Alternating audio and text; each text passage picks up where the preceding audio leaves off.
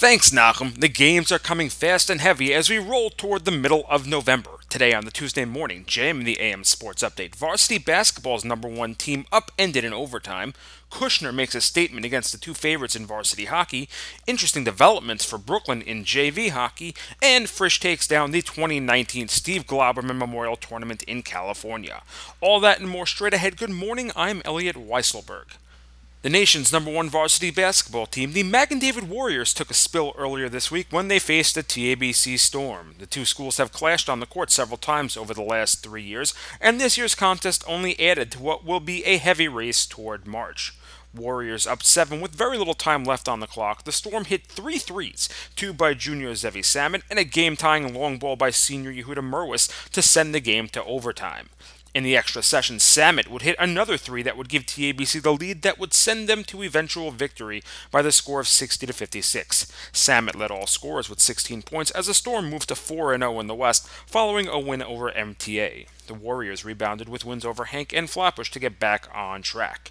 In other action, Hafter dropped Shari Torres 66 to 57 and North Shore outpaced DRS 63 to 57. Out in California, the Frisch Cougars reigned following the 2019 Steve Glauberman Memorial Tournament.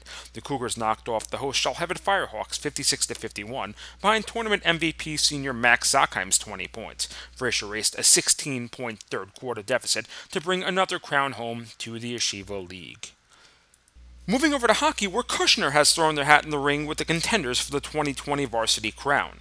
The Cobras earned a split on the week against the two Bergen County schools, but certainly earned the right to be considered for a spot at Lawrence Middle School in March. On Thursday, the Cobras hosted TABC and took it to the Storm, taking a 5-2 win behind 2 goals by junior Max Orbach. The win would set up a showdown with the undefeated defending champion Frisch Cougars. The preseason favorites got on the board early with 2 goals, but the Cobras would rebound with 1:08 left in the first on a goal from Orbach to head into the intermission down by 1.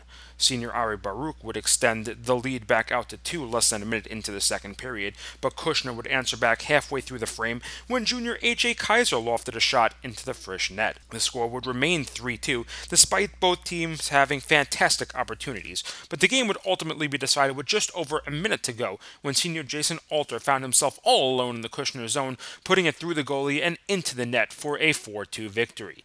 The result puts Kushner and Frisch at 6 points, tied with SAR atop the West, the Sting 3-2 winners over MTA last night.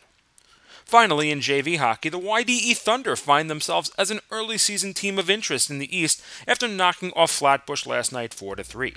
Flatbush came into the game riding a 3-game shutout streak, having swept 2 games with Rambam and 1 with Magen David. With the win, YDE moves to 2-0, second place behind Flatbush at 3-2. But with DRS having barely started their season, it'll take a few more weeks to see who is a contender and who is just a pretender. Out west, Frisch rides an 8-2 win over Hank to move to a commanding lead over the division, but like in the East with TABC just starting their season, there's lots of action between now and the end of December. And that was your Tuesday morning JM the AM Sports Update. I'm Elliot Weiselberg.